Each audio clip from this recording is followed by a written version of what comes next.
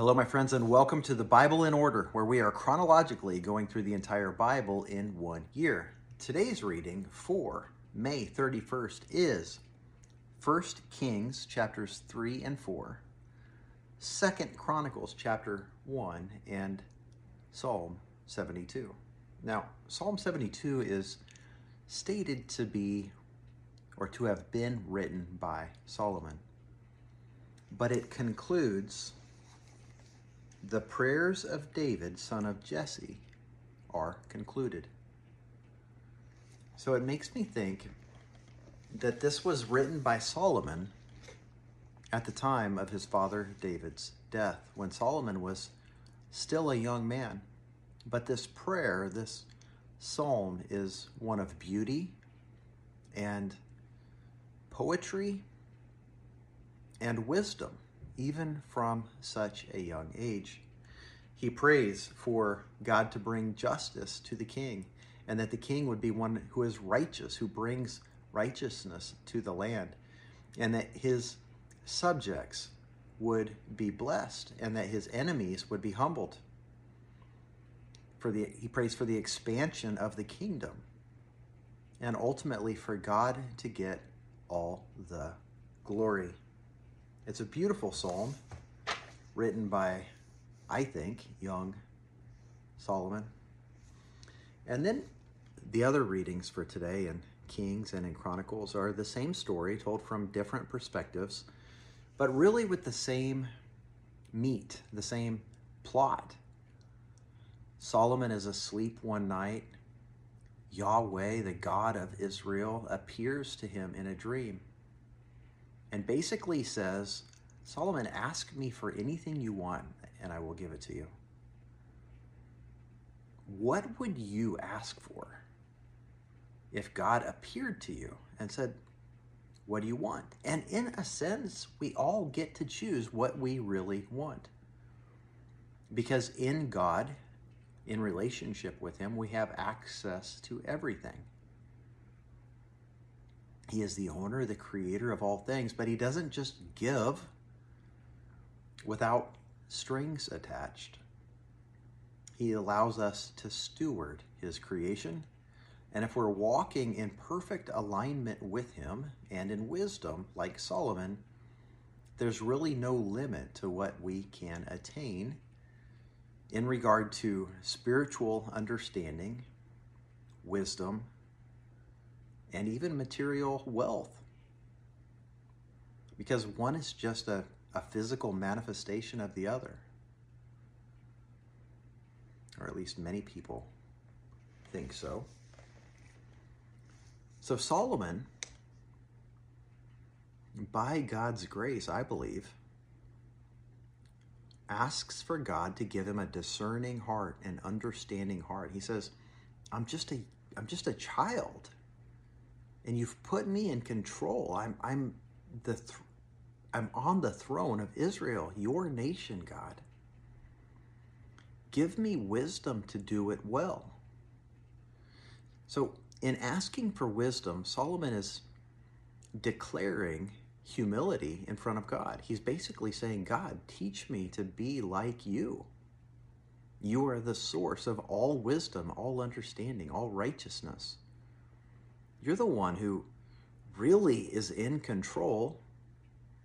So help me maintain a posture of walking in humility with you so that I am a good steward of all that you have placed into my control."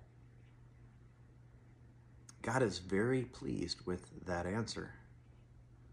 And he basically says, because you didn't ask for riches, I'm going to give you riches. Because you didn't ask for a long life, I'm going to give you a long life. Because you didn't ask for your enemies to all die, I'm going to make your enemies at peace with you. And it goes to show you the character and the nature of God, who loves to bless his people when our priorities are right.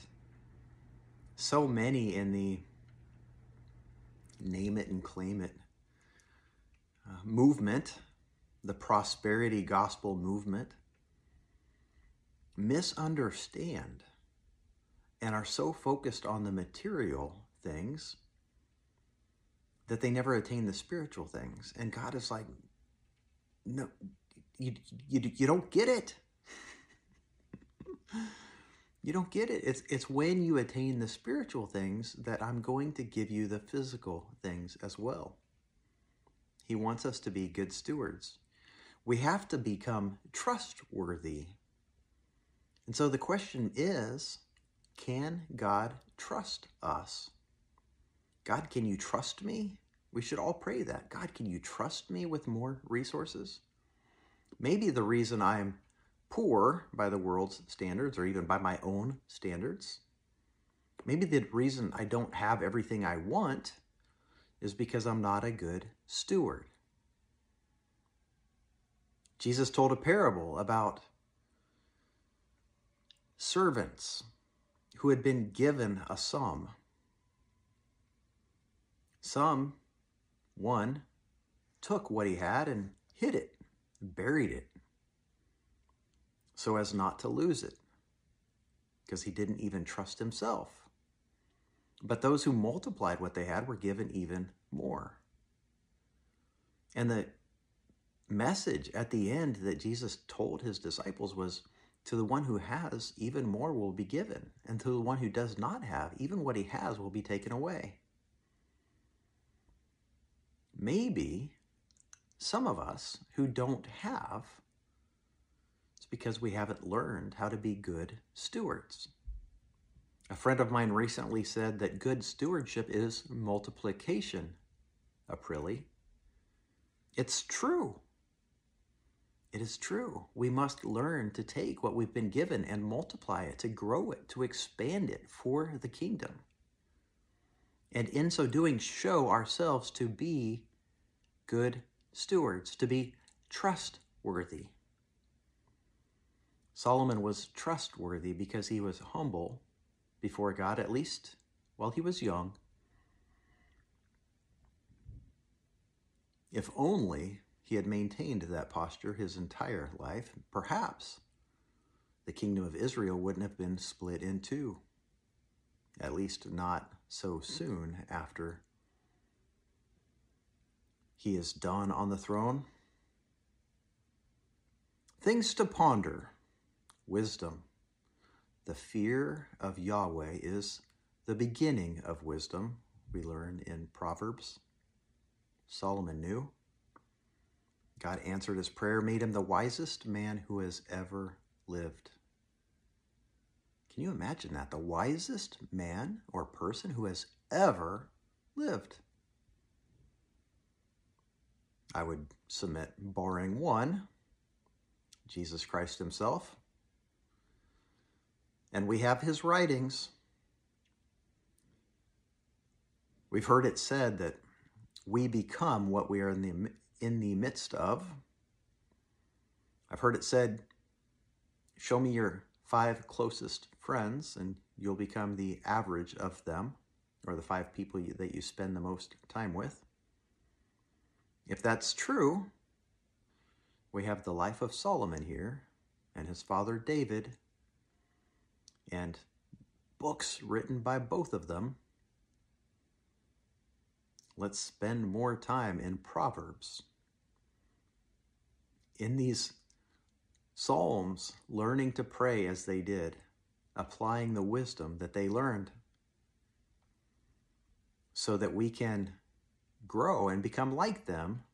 Ultimately, the goal is to become more like God in heaven, who made us in his image. May God bless you, friends, as you seek him for his glory and for your good. See you tomorrow.